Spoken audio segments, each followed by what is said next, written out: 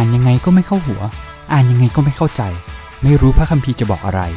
รวมค้นหาความหมายไปกับเราได้ในรายการพระคัมภีร์ไม่ไหลย้อนกลับสวัสดีครับผมท็อปครับทีมชูใจสวัสดีครับผมธนิตจากพระคริสตธรรมเชียงใหม่ครับพบกับเรา2คนในรายการพระคัมภีร์ไม่ไหลย้อนกลับครับเรายังอยู่ในพระธรรมเอเสเคียลในนี้ตอนที่4แล้วครับตอนที่4เรายาวเหมือนกันนะอยากจะจบให้ตอนนี้แล้วครับงั้นไม่รู้จะจบเมื่อไหร่โอ้มันยาวแล้วมันมีเนื้อหาที่เข้มข้นเยอะมากที่เราคิดไม่ถึงใช่ไหมใช่ครับคือตอนแรกเรามาตั้งแต่อิสยาห์ใช่ไหมเราก็ยากละยาวละมาเยเรมีก็ยากเลยพอมาเอเซเคียลปุ๊บมา4 ตอนเราตอนแรกเรากะว่าจะเอาเอเซเคียลเอาสั้นๆก็พอนะตอนนะแต่ว่าเอาไม่อยู่นะเนื้อหามันเข้มข้นแล้วก็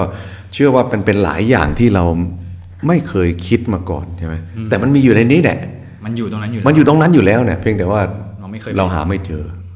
เรามองข้ามไปบ้างอะไรบ้างมองข้ามนะครับบางครั้งอ่านไม่รู้เรื่องก็เลยคล้ายๆบางทีมันคนหาทองอ่ะคนร่อนทองอ่ะครับคนร่อนทองเนี่ยเราเป็นมือใหม่เนี่ยไปร่อนยังไงก็หาไม่เจอทั้งที่มันก็อยู่ตรงนั้นน่ะเททิ้งไม่รู้กี่ครั้งก็แน่สิแต่คนที่ร่อนเป็นนะร่อนไปเจออีกแล้วนะของเราคนร่อนไม่เป็นร่อนไปร่อนมาไม่เจอนะพระคัมภีร์บางทีก็เป็นแบบนั้นนะจริงพระเจ้าให้พระคัมภีร์เนี่ยเห็นชัดขนาดนั้นนะมันอยู่ตรงนั้นเนี่ยเพียงแต่ว่าเราไม่ได้สังเกตนะแล้วก็เราไม่เห็นเป็นได้ที่เวลาเราล่อนทองเนี่ยตาเราจ้องตาสมองเราคิดถึงว่าสร้อยคอทองคำสร้อยคอทองคำแหวนทองคำแล้วเราก็ไม่เห็นอะไรเลยนะใช่ไหมแต่คนที่ล่อนเป็นเนี่ยเขาไม่ได้คิดถึงสร้อยทองคำแหวนทองคำเขาคิดถึงแค่เศษเล็กๆเศษทองคำที่มันปนอยู่ในดินใช่ไหมนั้นเวลาเราอ่านพระคัมภีร์บางทีเรามีสร้อยทองคำแหวนทองคำสำเร็จรูปอยู่ในหัวของเราแล้วใช่ไหมแล้วก็โอ้พระเจ้าจะตัดอะไรกับฉันในวันนี้นะแล้วเราก็มองข้ามหมดเลยนะไอ้เศษทองคำที่พระเจ้าวางเป็นจุดๆเนี่ยเราก็ไม่เห็นเพราะเราอยากจะได้แหละสร้อยสำเร็จรูปทองคำสำเร็จรูปแหวนสำเร็จรูปทองแท่งสำเร็จรูปซึ่งเราก็หาไม่เจอร่อนให้เป็นทองแท่งร่อนให้เป็นทองแท่งวันนี้ก็เป็นอันนึงนะเป็นเศษทองคำที่พระเจ้าวางไว้เป็นจุดพี่ยังพูดไม่หมดเลยนะเพราะว่ามันมีถึง70จุดด้วยกันโอ้โหแล้ววันนี้จะพอไหมครับเวลามันมีถึง70จุดด้วยกันนะแต่เรามองไม่เห็นท็อปปัญหาก็คือนะจุดนี้ก็คือเป็นประเด็นที่ทิ้งท้ายเมื่อ EP ที่แล้วก็คือว่าสิ่งที่พระเจ้าทำเนี่ยเนาะหัวใจของพระเจ้าไม่ใช่เพื่อที่จะพิพากษามนุษย์ให้มนุษย์พินาศใช่ครับไม่ได้อยากเห็นคนแต่พระเจ้าปรารถนาให้มนุษย์เป็นไงกลับใจอยากเห็นคนมีชีวิตมากพระเจ้าอยากจะเปลี่ยนอะไรหัวใจที่เป็นหินให้เป็นหัวใจเนื้อทีนี้หัวใจเนื้อแปลว่าอะไรครั้งก่อนที่พี่ทิ้งท้ายหัวใจเนื้อก็คือการที่เราจะได้รู้จักกับพระเจ้าว่าพระองค์แสนดีขนาดไหนนั่นคือหัวใจเนื้อประเด็นวันนี้เนี่ยพระเจ้าเอาทองคำหยอดไว้ในเอเสเคียลเป็นจุดถ้าพี่นับไปเนี่ยนะคงจะต้องใช้อีก5 นาทีกว่าจะมันครบ70เนี่ยนะครับแต่ไอ้จุดนี้คือเรื่องเนี้ยเพื่อเขาจะรู้ว่าเราคือพระเจ้าเพื่อเขาจะรู้ว่าเราคือพระเจ้าวลีนี้นะปรากฏกี่ครั้งรู้ไหมกี่ครั้งครับพี่70 ครั้งเลยนะโอ้โหที่โอ้โหคือแบบไม่ทันสังเกตไม่เคยสังเกตใช่ไหมล่ะท็อปว่าเยอะไหมล่ะ70อ่ะพอเข้ามาอ่านเอเซเคียลก็แบบว่าไหนเมื่อไหร่จะถึงกระดูกเมื่อไหร่จะถึงกระดูกสักทีใช่ไหมเมื่อไหร่จะถึงการพิพากษาทำไมไม่กลับใจท็อปคิดว่าเยอะไหมล่ะ70อ่ะเยอะสิครับจะต้องใช้คำนี้นะขอโทษโคตรเยอะเลยแล้วเยอะขนาดนี้แล้วเราไม่สังเกตเห็นเป็นไปไม่ได้มันต้องผิดปกติในเราแล้วเนี่ยจริงไหมนั้นพี่ก็เลยเอาไฮไลท์เตอร์มานะมันนั่งขีดเลยนะว่าวลีนี้เนี่ยที่บอกว่าแล้วจุดจะรู้ว่าเราคือยาเวแล้วจุดจะรู้ว่าเราคือยาเวแล้วจุดจะรู้ว่าเราคือยาเวไอ้วลีนี้เนี่ยเป็นทองคำที่พระเจ้าวางไว้ในพระธรรมเอเสเคียลไว้ถึง70จุดด้วยกันแล้วก็70ด้วยล่ะอันนี้เนี่ยไม่ค่อยชัวร์เท่าไหร่นะบางคนนับได้75บางคนนับได้65พี่ก็เลยประมาณนะประมาณนะก็ประมาณเนี้ย 70แล้วกันแต่ไม่ใช่เป็นตัวเลขแบบตายตัวนะเนาะถ้าจะตายตัวก็คงต้องไปดูคือวิธีการนับเนี่ยบางทีบอกแล้วเขาจะรู้ว่าเราคือพระเจ้าแล้วเขาจะรู้ว่าเราคือยาเวห์อย่างนี้นับไหมใช่ไหมหรือว่าแล้วเราคือยาเวห์อะไรอย่างเงี้ยบางคนก็นับไปด้วยมันก็เลยกลายเป็น75นะแต่เท่าที่พี่ขีดไว้เนี่ยพี่จะขีดไว้เฉพาะอันที่พูดในทำนองเดียวกันคล้ายๆกันก็คือแล้วจุดจะรู้ว่าเราคือพระยาเวห์หรือแล้วจุดจะรู้ว่าเราคือพระเจ้าอย่างนี้นะประมาณนี้เนี่ยพี่ก็นับได้ประมาณ65-70เพราะฉะนั้นก็เอาประมาณนี้นะแต่ถ้าเราเปรียบเทียบเป็นการร่อนทองมันเยอะและมันชัดขนาดนี้เนี่ยแต่เรามองไม่เห็นจริงไหมใช่นั้นท็อปลองอ่านในบทที่6นะบทที่6เหรอครับข้อที่7นะนั่นเป็นครั้งแรกที่คำนี้ปรากฏและคนที่ถูกฆ่าจะล้มลงท่ามกลางเจ้าและเจ้าจะทราบว่าเราคือพระเจ้าแล้วจุดใช่ไหมเพราะฉะนั้นตรงนี้เนี่ยเวลาเราอ่านเอเสเคียลให้เอาวลีนี้เนี่ยมากางไว้ต่อหน้าเราเลยเนาะแล้วจุดทีนี้ข้อบทที่6ข้อ7นั้นจุดหมายถึงใครเจ้าหมายถึงใครอยู่คุณนะคุณก็คือคนอิสราเอลนั่นเองคนยูดาห์ใช่ไหมแล้วก็วลีนี้มันก็จะมีแบบนี้เยอะมากนะเอาเฉพาะในบทที่6อย่างเดียวก็ได้นะข้อ13ครับท็อปข้อ13ครับและเจ้าจะทราบว่าเราคือพระเจ้าเห็นไหมข้อสุดท้ายครับข้อ14และเราจะยื่นมือของเราออกต่อสู้เขาและก็ทำให้แผ่นดินนั้นล้างเปล่าทั้งสิ้นจุดคือตั้งแต่ถิ่นทุรกันดารถึงดิบลาแล้วเขาจึงจะรู้ว่าเราคือพระเจ้าบทที่7ข้อ4บทที่7ข้อ4เอาเฉพาะวลีนั้นเลยขนาดว่าแล้วเจ้าจะทราบว่าเราคือพระเจ้าบทที่7ข้อ9บทที่7ข้อ9ที่เราจะลงโทษแล้วเจ้าจะทราบว่าเราคือพระเจ้าเห็นไหมนั้นถ้าเราอ่านไปแบบนี้จะมีแบบนี้เต็มไปหมดเลยนะเราคือพระเจ้าเราคือพระเจ้าเจ้าจะรู้ว่าเราคือพระเจ้าเจ้าจะรู้ว่าเราคือพระเจ้าเจ้าจะรู้ว่าเราคือพระเจ้าเจ้าจะรู้ว่าเราคือพระเจ้าไม่เคยเห็นเลยครับพี่ไม่เคยเห็นใช่ไหมคือแบบหาทองแท่งอย่างเดียวเลยนะใช่นั้นตรงนี้เนี่ยมันกำลังขมวดกลับมานะว่าพระธรรมเอเสเคียลกำลังเปิดเผยพระลักษณะของพระเจ้าว่าพระองค์ยุติธรรมกำลังเปิดเผยว่าวิธีการของพระเจ้าเป็นวิธีการที่มีเหตุผลกำลังเปิดเผยว่าหัวใจของพระเจ้าคืออยากให้คนกลับใจใหม่กำลังเปิดเผยว่าสิ่งที่พระเจ้าจะทำต่อไปหลังจากนี้ก็คือการทำให้ใจหินกลายเป็นใจเนื้อทั้งหมดทั้งปวงนี้ทำไปเพื่ออะไรเพื่อเจ้าจะได้รู้ว่าเราคือยาเวห์โอ้โหถ้าเราอ่านแบบนี้เราจะเห็นพระธรรมเอเสเคียลแบบนี้เลยนะโอ้เริ่มเห็นใช่ไหมพี่สตันใช่ไหมเพราะเราไม่เคยอ่านแบบนี้ไม่เคยอ่านแบบนี้ครับทีนี้ย้อนกลับมานะกรอกลับไปที่ EP แรกกลับไปตอนแรกเลยครับพี่ก่อนแรกเราพูดถึงเรื่องโครงสร้างครับนะก้อนที่1บทที่เท่าไหร่1ถึง24ครับก้อนที่2 25จนถึง32ใช่ไหมก้อนที่3ก็คือ33จนจบ48ใช่ไหมทีนี้น่าสนใจมากท็อปพี่เอาปากกามาขีดพี่เริ่มสังเกตเห็นการใช้คำสรรพนามใน3ก้อนนี้ว่ายังไงครับพี่สรรพนามเข้าใจใช่ไหมก็คือเช่นคำว่าเขาถ้าแทนตัวเองก็ใช้คำว่าฉันหรือผมหรือข้าพระองค์หรือเราถ้าเป็นในกรณีพระเจ้าบุรุษที่2อะไรอย่างเงี้ยครับถ้าบุรุษที่2ก็คือเจ้าหรือคุณยูใช่ไหมหรือบุรุษที่3ก็คือเขาถ้าเขาแบบหลายๆคนเขาทั้งหลายหรือพวกเขาใช่ไหมแล้วนั่นก็คือสรรพนามซึ่งในวลีเหล่านี้เนี่ยเมื่อเอาไฮไลท์เตอร์มาขีดตกใจเลยเพราะมันย้อนกลับไปเรื่องโครงสร้างทำให้เห็นว่าแต่ละก้อนใหญ่ๆเนี่ยเนาะใช้คำสรรพนามไม่เหมือนกันเพราะฉะนั้นถ้าท็อปลองดูนะพี่จะให้ท็อปดูเฉพาะคำสรรพนามนะแล้วนั้นท็อปก็จะอ่านว่าและเจ้าจะรู้ว่าเราคือพระเจ้าหรือถ้าเป็นอะไรเงี้ยก็เอาอ่านเฉพาะวลีนี้นะครับนะไม่ต้องอ่านทั้งหมดนะแล้วเดี๋ยวจะดูว่าสิ่งที่พี่สังเกตเนี่ยมันมีประเด็นอะไรน่าสนใจไหมโอเคเอาก้อนแรกก่อนก็คือบทที่1ถึง24นะนั้นเมื่อกี้นี้เราอ่านไปบ้างแล้วจากบทที่6กับตอนต้นของบทที่7เดี๋ยวพี่ก็จะให้ท็อปลองอ่านบางข้อที่พี่จะบอก ข้อนะแล้วท็อปก็อ่านมาครับวลีนี้นะและจุดจะรู้ว่าเราคือยาเวหรือพระเจ้านะโอเคลองดูบทที่7ข้อ9 7ข้อ9ครับเฉพาะวลีนั้นเลยนะวลีนั้นใช่ไหมครับและอะไร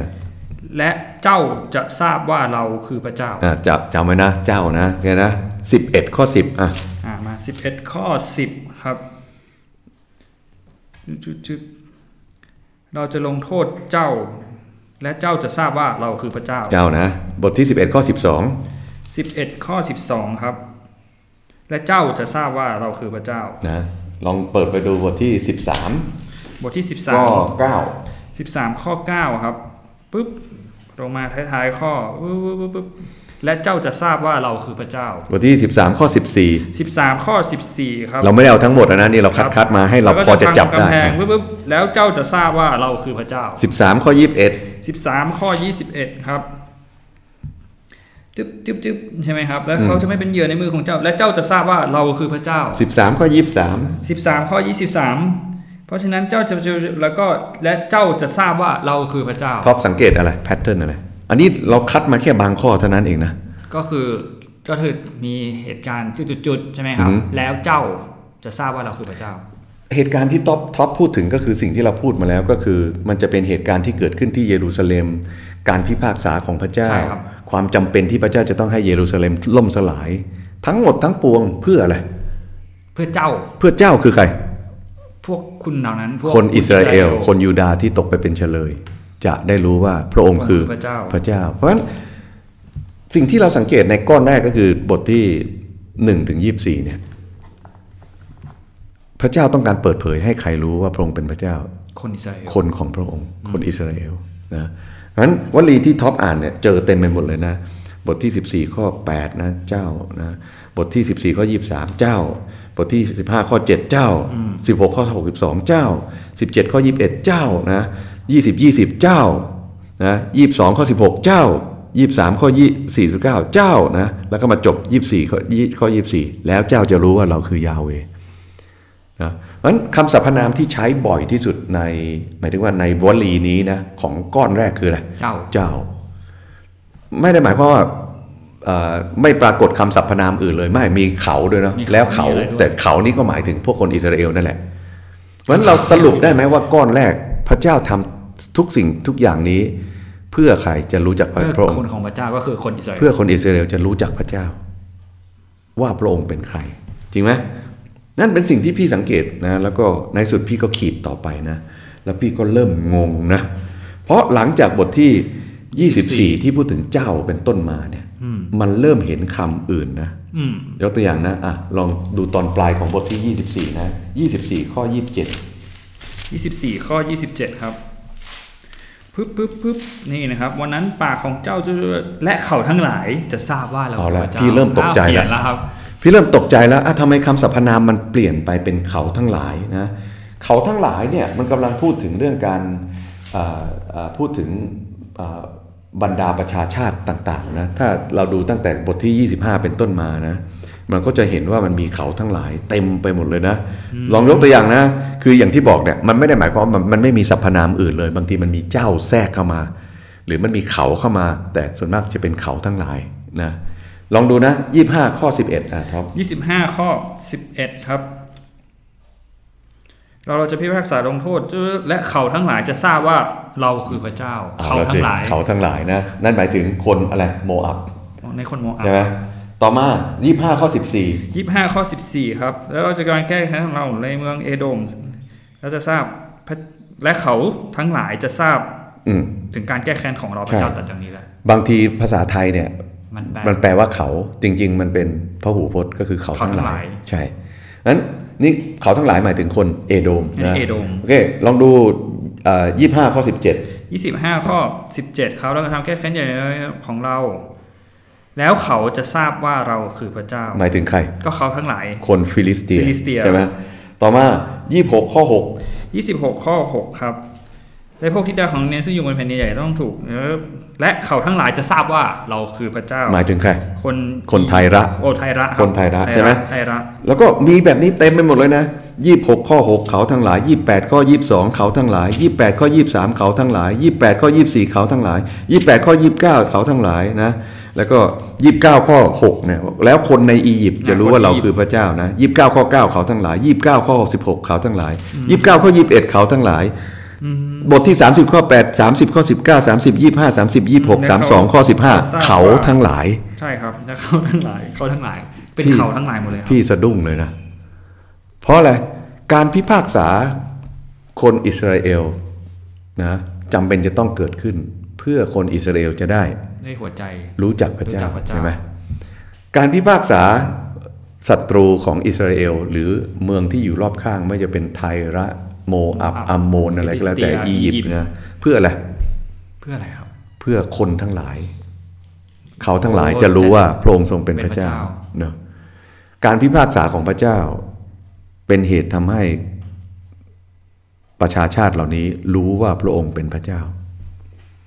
ท็อปคิดว่ามันคล้ายกับเหตุการณ์อะไรในพระคัมภีร์เดิมที่พระเจ้าพิพากษาอันมานานแล้วครับพี่คือท็อปฟังแบบนี้ท็อปรู้เลยใช่ไหมคือมันสะท้อนคิดไปเลยเนี่ยคิด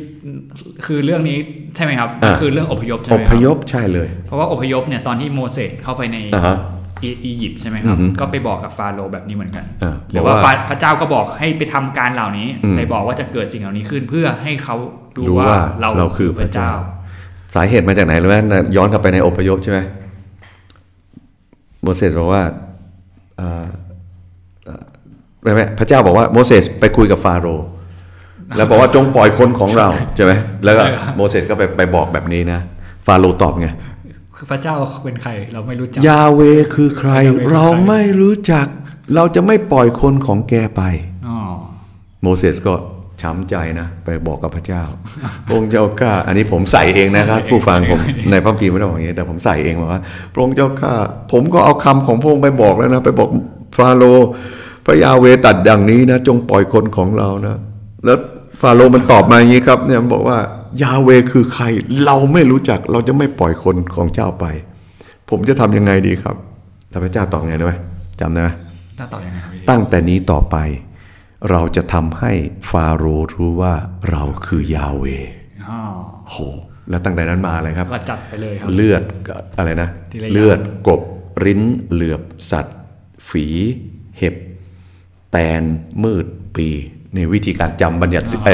ภัยพิบัติ10ประการของพี่นะเลือดกบริ้นเหลือบสัตว์ฝีเลือดกบริ้นสัตว์ฝีเห็บลูกเห็บแตนตะกะแตนมืดความมืดแล้วก็ปีบุตรหัวปีนะเพื่อ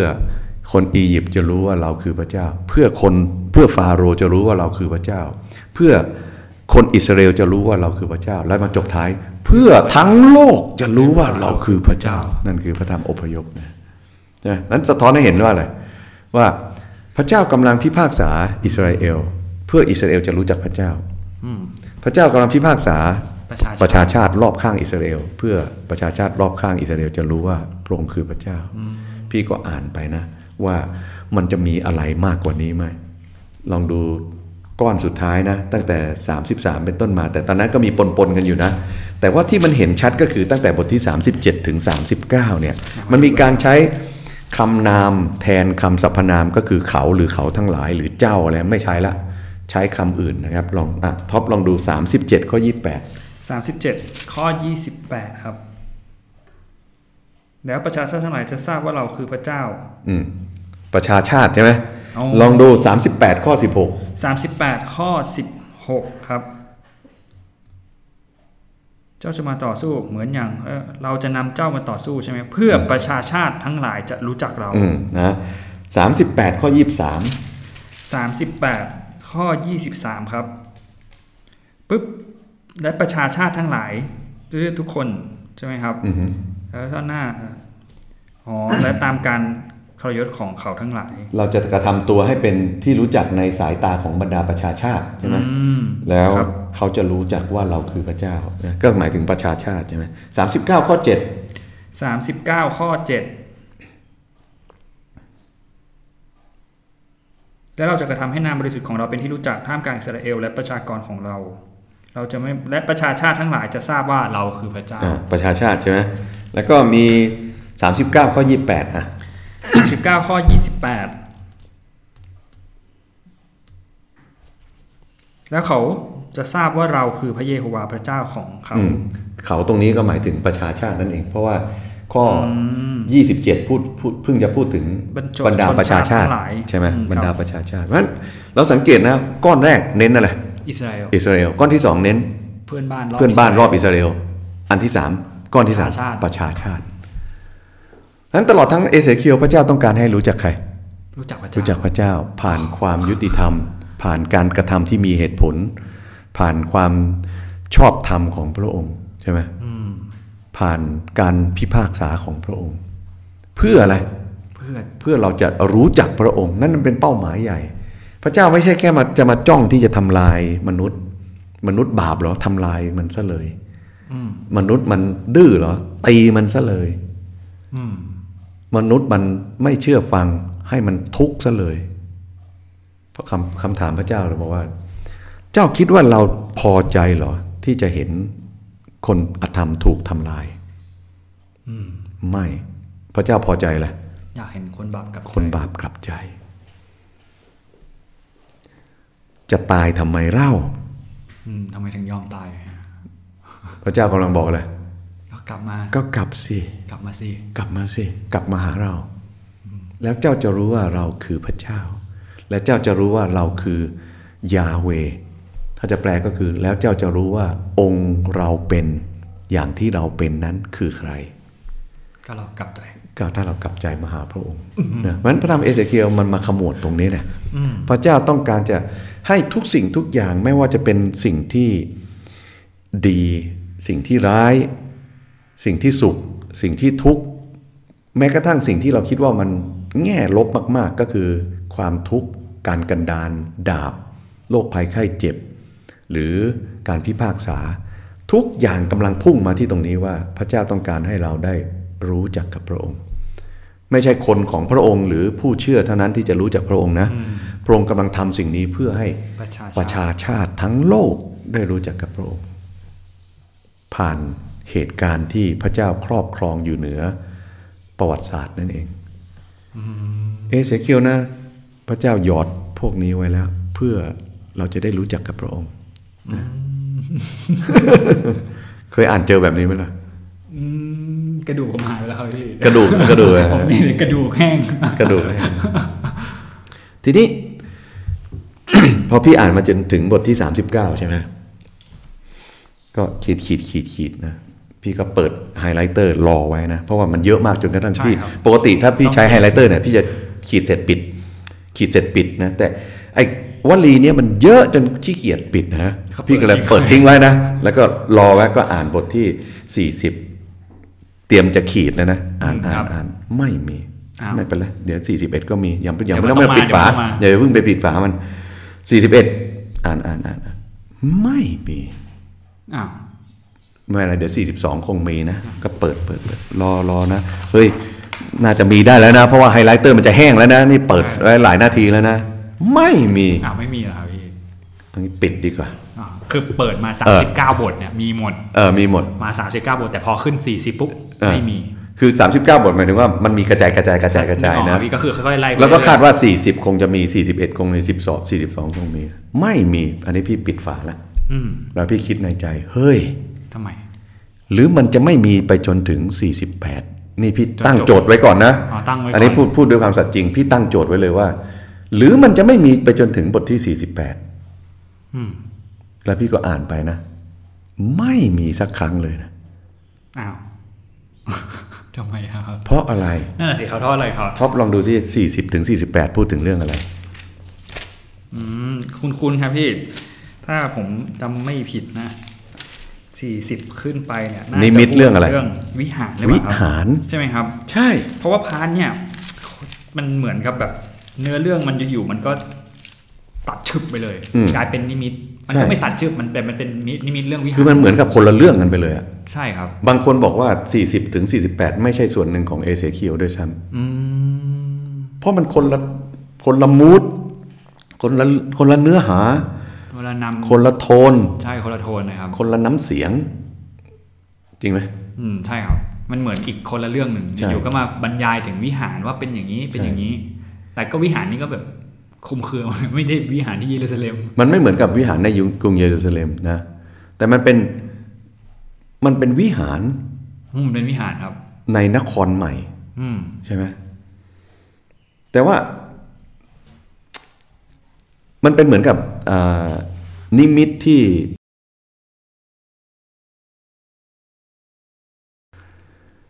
จำได้ไหมในพระธรรมอิสยาห์บอกว่าถึงในอนาคตเนี่ยเนาะเขาไม่ต้องมาสอนให้รู้จักพระเจ้าอีกต่อไปจำได้ไหมนี่อิสยาห์ที่กำลังจะโยงให้กับเอเสเคียลนะเราเคยพูดเรื่องนี้ในอิสยาห์บอกว่าเมื่อถึงเวลานั้นเนี่ยเมื่อถึงเวลาที่พระเจ้าทรงครอบครองเขาไม่ต้องมาสอนให้รู้จักพระเจ้าเพราะว่าทุกคนรู้จักเพราะทุกคนจะรู้จักพระเจ้าคำข้อนี้ป๊อปอัพขึ้นมาในหัวพี่เลยว่าทำไมวลีนี้หายไปในนิมิตเรื่องวิหารท็อปคิดว่าเพราะอะไรเพราะในวิหารทุกคนรู้จักพระเจ้าไม่จำเป็นที่จะต้องบอกว่ามาเดี๋ยวเราจะให้รู้จักกับพระเจ้าเพราะตอนนั้นทุกคนจะรู้จักกับพระเจ้าพอถึงตอนนั้นที่มีแผ่นดินโลกใหม่มีฟ้าใหม่มีนครใหม่ไม่ต้องสอนเรื่องพระเจ้าแล้วทุกคนจะรู้จักกับพระเจ้ามันนิมิตบทที่40ถึง48มันจึงถูกเตรียมมาตั้งแต่บทที่1แล้วโอ้โหกลายเป็นเรื่องเดียวกันเฉยกลายเป็นเรื่องเดียวกันนะมนุษย์ทุกคนจะรู้จักพระเจ้าทุกคนจะได้อยู่ในการทรงสถิตของพระยาเวห์ทุกคนจะอยู่ในนครใหม่ไม่ใช่พระวิหารแบบที่โมเสสเคยบันทึกไว้ไม่ใช่วิหารแบบที่ซาโลมอนสร้างไว้ไม่ใช่วิหารแบบที่เสรุบบาเบลบูรณะแล้วก็ถูกพัฒนาให้เป็นวิหารของเฮโรดที่ถูกทำลายไปเนาะบางคนก็บอกว่าโอ้มันเป็นวิหารหลังที่3เนี่ยในอนาคตเพราะบอกชาวยิวตอนนี้กำลังมีบลูพรินท์ใช่ไหมก็คือพิมพ์เขียวกำลังจะสร้างขึ้นบนดินแดนในอิสราเอลเยรูซาเล็มลานอะไรนะลานDome of the Rock นะแล้วก็บอกว่าถ้าเกิดชาวยิวสร้างเมื่อไหร่ก็เกิดสงครามโลกเมื่อนั้นใช่ไหมก็น่าจะเป็นไปได้นะแต่ส่วนตัวพี่ว่ามันไม่น่าจะใช่นะพี่ว่าน่าจะเป็นวิหารในไม่รู้อาจจะเป็นในยุค1,000 ปีไหมหรือมันอาจจะเป็นวิหารในสวรรค์ในฟ้าใหม่แผ่นดินโลกใหม่นะเพราะอะไรรู้ไหมวิหารนี้นะมันมีเรื่องของการถวายบูชาด้วยถวายบูชาในเป็นลักษณะไหนอะถ้าเป็นในยุค1,000 ปีเฉพาะคนที่พระเยซูรับไปเท่านั้นถึงจะอยู่ในยุค1,000 ปีผู้เชื่อเพราะมันไม่ได้เกี่ยวข้องกับเรื่องการไถ่บาปแล้วในเอเสเคียลที่มีพูดถึงเรื่องมีการถวายบูชานะมันเป็นเพียงแค่ภาพสัญลักษณ์เท่านั้นเองในแง่ที่ว่ากำลังเป็นการรื้อฟื้นความสัมพันธ์กับพระเจ้าอย่างสมบูรณ์ผ่านทางพระเยซูคริสต์ที่ทำสำเร็จแล้วบนไม้กางเขนเพราะฉะนั้นการถวายบูชาที่เกิดขึ้นในเอเสเคียลกำลังไม่ได้หมายถึงการลบบาปนะไม่ใช่แต่เป็นการใช้สัญลักษณ์ของการรื้อฟื้นความสัมพันธ์ในพระคัมภีร์เดิมมาให้เห็นในวิหารเข้าใจไหมแต่ไม่ใช่เป็นเรื่องของการไถ่บาปจริงๆเพราะพระเยซูทำสำเร็จแล้วบนไม้กางเขนด้วยนี้พี่จึงเชื่อว่ามันไม่ใช่เป็นวิหารหลังที่3ที่ชาวยิวกำลังจะสร้างที่เยรูซาเล็มแต่จะเป็นวิหารอย่างน้อยในยุค1,000 ปีหรือในไกลกว่านั้นก็คือในฟ้าใหม่และแผ่นดินโลกใหม่แล้ววิหารนี้นะมันไม่ได้ถูกเรียกว่าเป็นวิหารในเมืองไอ้วิหารนั้นมันถูกเรียกว่าเป็นเมือง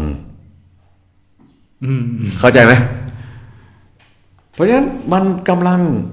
บอกว่านี่แหละมันเป็นเยรูซาเล็มใหม่ที่พระเจ้าเคยอยู่ในวิหารแต่ตอนนี้เนี่ยพระสิริของพระเจ้ามาอยู่ในทั้งเมือง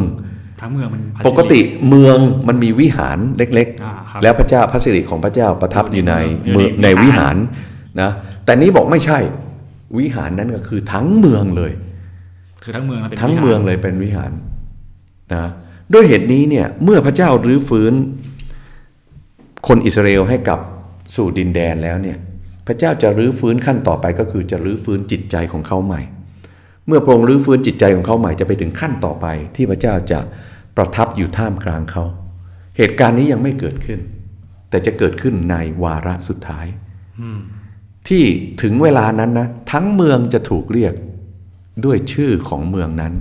แล้วพระธรรมเอเสเคียลก็จบด้วยชื่อนี้เนี่ย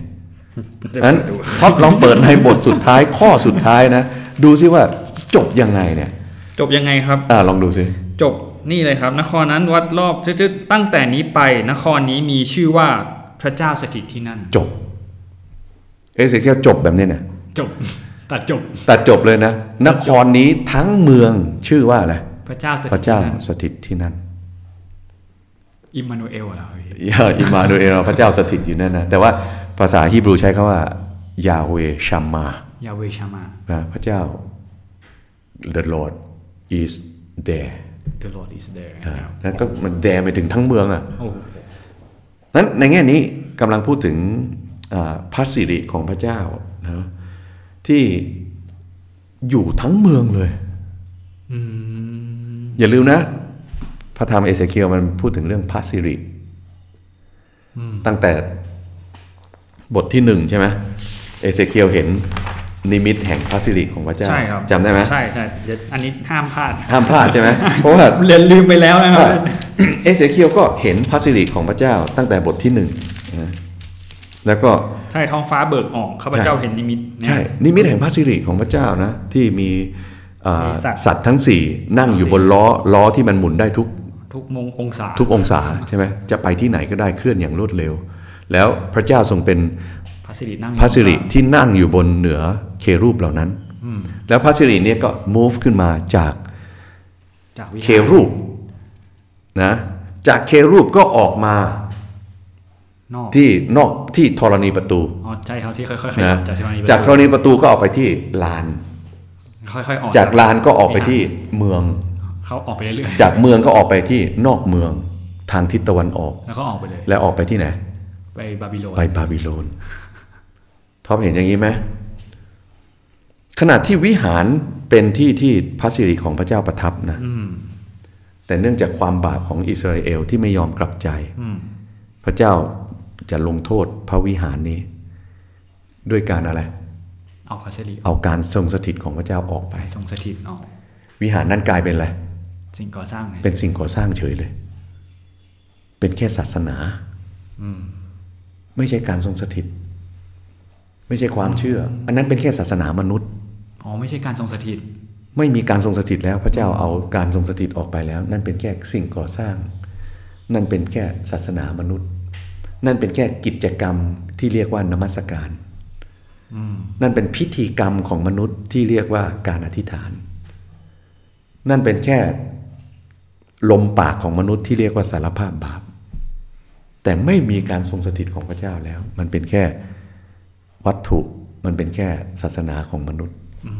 เพราะอะไรเพราะพระสิริของพระเจ้าเอาออกไปแล้วแล้วไปที่ไหนไปบาบิโลนเพื่อพระสิริของพระเจ้าจะไปรื้อฟื้นจิตใจใหม่ของเฉลยที่บาบิโลนแล้ววันหนึ่งคนที่เหลืออยู่เหล่านั้นจะกลับมาที่ดินแดนนี้อีกครั้งหนึ่งนั้นพระสิริของพระเจ้าที่เอเสเคียลเห็นเชื่อไหมเป็นพระสิริเดียวกันที่อิสยาห์เห็นจนอิสยาห์บอกว่าบริสุทธิ์พระเจ้าผู้ทรงฤทธานุภาพสูงสุดผมเป็นคนบาปปากของผมมันเป็นมลทินแล้วก็เป็นพระสิริที่ใครเห็นอีกพระสิริเนี่ยใครเห็นอีกแดเนียลครับแดเนียลเห็นใช่ไหมมีใครเห็นอีกมีใครครับพี่เยเรมีเห็นไหมครับพี่เยเรมีไม่เห็นไม่เห็นพระสิรินี้โมเสสเห็นใช่ไหมโมเสสครับโมเสสเห็นด้านหลังแวบหนึ่งให้เห็นผ่านไปและแต่ก็มีโอกาสได้เห็นถึงพระสิริที่ลงมาที่พับพลาเมื่อพระสิริยกคนอิสราเอลก็ยกที่จะเดินตามใช่ไหมมีใครอีกที่ได้เห็นอีกพระสิรินี้เมื่อกี้เราบอกว่าโมเสสได้เห็นแวบๆนะมันมีโอกาสหนึ่งที่โมเสสได้เห็นเต็มตาเลยตอนไหนพุ่มไม้ไฟโมเสสได้เห็นทำไมพุ่มไม้มันไม่ไหม้เนี่ยถอดรองเท้าออกเราเจ้ากำลังยืนอยู่ที่ศักดิ์สิทธิ์ใช่ไหมใครเห็นอีกเขา ประชาชนได้เห็นไหมเห็นที่ไหนภูเขาซีนายใช่ไหมได้เห็นพระสิริของพระเจ้าอยู่เหนือภูเขาบอกว่าโมเสสอย่าพาพวกเรามาเห็นนะไม่เอาท่านเห็นคนเดียวท่านฟังคนเดียวพวกเราเนี่ยอยู่ห่างๆดีกว่าพระเจ้าบอกพระองค์อยากจะให้คนของพระองค์เนี่ยมีจิตใจอยากจะได้ยินพระสุรเสียงของพระองค์ได้เห็นพระสิริของพระองค์นะมีใครเห็นอีกใครเห็นอีกครับพี่ใครเห็นอีกใครเคยเห็นคนแรกดีกว่าใครเคยเห็นคนแรกเนี่ยใครเคยเห็นคนแรกด้วยครับพี่อาดัมเอวาได้เห็นพระสิริของพระเจ้าแต่เขาพยายามซ่อนตัวเองจากพระสิรินั้นไปซ่อนอยู่ที่พุ่มไม้และคิดว่าพระเจ้าไม่เห็นพระสิริของพระเจ้าเนี่ยอยู่ท่ามกลางมนุษย์ตั้งแต่ต้นเป้าหมายของพระเจ้าสร้างโลก6 วันเพื่ออะไรเพื่อเดินกับมนุษย์เพื่อวันที่7เพื่อการทรงสถิตของพระเจ้าจะอยู่ท่ามกลางมนุษย์เป้าหมายของพระองค์ก็อยู่ตรงนั้นเนี่ยเพื่อพระองค์จะอยู่ท่ามกลางมนุษย์พระสิริของพระองค์จะอยู่ท่ามกลางมนุษย์แต่มนุษย์ก็ซ่อนตัวเองจากพระสิริของพระเจ้าใช่ไหมพระธรรมเอเสเคียลบอกว่าวันหนึ่งนะนครนั้นทั้งนครจะเรียกว่าพระเจ้าสถิตที่นั่นพระสิริของพระจะอยู่ที่นั่นทั้งเมืองถึงตรงนั้นไม่ต้องมาสอนกันให้รู้จักพระเจ้าไม่ต้องแล้วเพราะทุกคนจะรู้จักพระเจ้าและพี่เชื่อว่าพระธรรมเอเสเคียลกำลังสื่อแบบนี้นะให้เรามุ่งไปจนถึงวันนั้นที่เราอยู่ในการทรงสถิตของพระองค์แล้วเราจะเห็นพระสิริของพระองค์แบบหน้าต่อหน้าเลยสำหรับคนที่เชื่อวางใจในพระองค์เพราะหนทางนี้มันทำสำเร็จเรียบร้อยแล้วพระสิรินั้นเนี่ยที่เคยอยู่ที่คนไม่กล้าที่จะเห็นเนี่ยเนาะที่มีแค่บางคนมีโอกาสได้เห็นเนี่ยเนาะมันลงมาอยู่ท่ามกลางเราแล้วพระเยซูบอกว่ายอห์นบันทึกเกี่ยวกับพระเยซูใช่ไหมบอกว่าเพราะวาทะได้ลงมาบังเกิดเป็นมนุษย์นะดำรงอยู่ท่ามกลางเราได้เห็นพระสิริของพระบิดาใช่ไหมนั้นพระเยซูกำลังทำให้สิ่งที่เอเสเคียลพูดกำลังเป็นจริงวันหนึ่งเราจะได้เห็นพระสิริของพระเจ้าผ่านการเชื่อวางใจในพระผู้ช่วยให้รอดก็คือพระเยซูคริสต์คนที่เชื่อวางใจในพระเยซูคริสต์วันหนึ่งเขาจะได้อยู่ที่ไหนพระธรรมวิวรณ์บทสุดท้ายนครเยรูซาเล็มใหม่นะไม่ใช่วิหารใหม่นะอย่างที่บอกวิหารมันคือทั้งเมืองการสถิตของพระเจ้ามันเป็นทั้งเมืองและนั่นทำสำเร็จแล้วเพียงแต่รอที่เราจะไปถึงวันนั้นเท่านั้นเองอันเอเสเคียลก็พาเรานะย้อนกลับไปในอดีตที่มนุษย์ได้อยู่ในพระสิริและกำลังจะพาเราไปนะย้อนกลับไปนี่ไปที่ปฐมกาลเลยนะไปอยู่ในพระสิริในการทรงสถิตของพระเจ้าและกำลังจะบอกว่ามันจะมาถึงวันหนึ่งในวิวรณ์บทสุดท้ายที่ทุกคนจะอยู่ในการทรงสถิตในพระสิริของพระเจ้าอีกครั้งหนึ่งนครนั้นไม่ต้องการดวงอาทิตย์อีกต่อไปเพราะพระเจ้าเองทรงเป็นพระสิริเป็นดวงอาทิตย์เป็นความสว่างที่นั่นจะต้องไม่มีการร้องไห้อีกต่อไปจะไม่มีการคร่ำครวญแต่จะมีแต่การทรงสถิตของพระเจ้าในแผ่นดินสวรรค์เอเสเคียลกำลังเชื่อมเรานะโอ้โหเชื่อมตั้งแต่ต้นผ่านพระสิริกับการทรงสถิตของพระเจ้านะถึงเวลานั้นไม่ต้องมาสอนกันให้รู้จักพระเจ้าเราจะเห็นพระองค์แบบหน้าต่อหน้าทุกคนจะรู้จักกับพระเจ้าเมื่อก่อนตอนนี้เราเห็นสลัวถึงเวลานั้นเราจะเห็นอย่างชัดเจนมุ่งมั่นต่อไปครับเดินกับพระองค์ด้วยความเชื่อตอนนี้ยังไม่เห็นวันหนึ่งเราจะเห็นอันนี้ก็คือพระธรรมเอเสเคียลโอ้โหน้ำตาจะไหลครับพี่โอ้โหจากผู้เผยพระวจนะที่แบบเราเข้าใจว่าก็เหมือนเดิมอิสราเอลทำบาปแล้วก็พระเจ้าส่งผู้เผยพระวจนะมาตักเตือนเพื่อให้กลับใจเขาไม่กลับใจโดยพิพากษาจบแต่พออ่านอย่างนี้นี่แบบโอ้โหคนละเรื่องเราเห็นหัวใจของพระเจ้าเลยนะไม่เห็นเศษทองมาก่อนเลยครับพี่ตอนนี้เราเห็นเศษทองแล้วนะโอ้โหถึงกับอึ้งครับเอเสเคียลแปลว่าอะไรครับพี่เอเสเคียลเนาะเอเสเคียลเป็นความหมายของเอเสเคียลก็เป็นสิ่งที่เราต้องการในทุกวันนี้เนี่ยนะมาจากยาเคส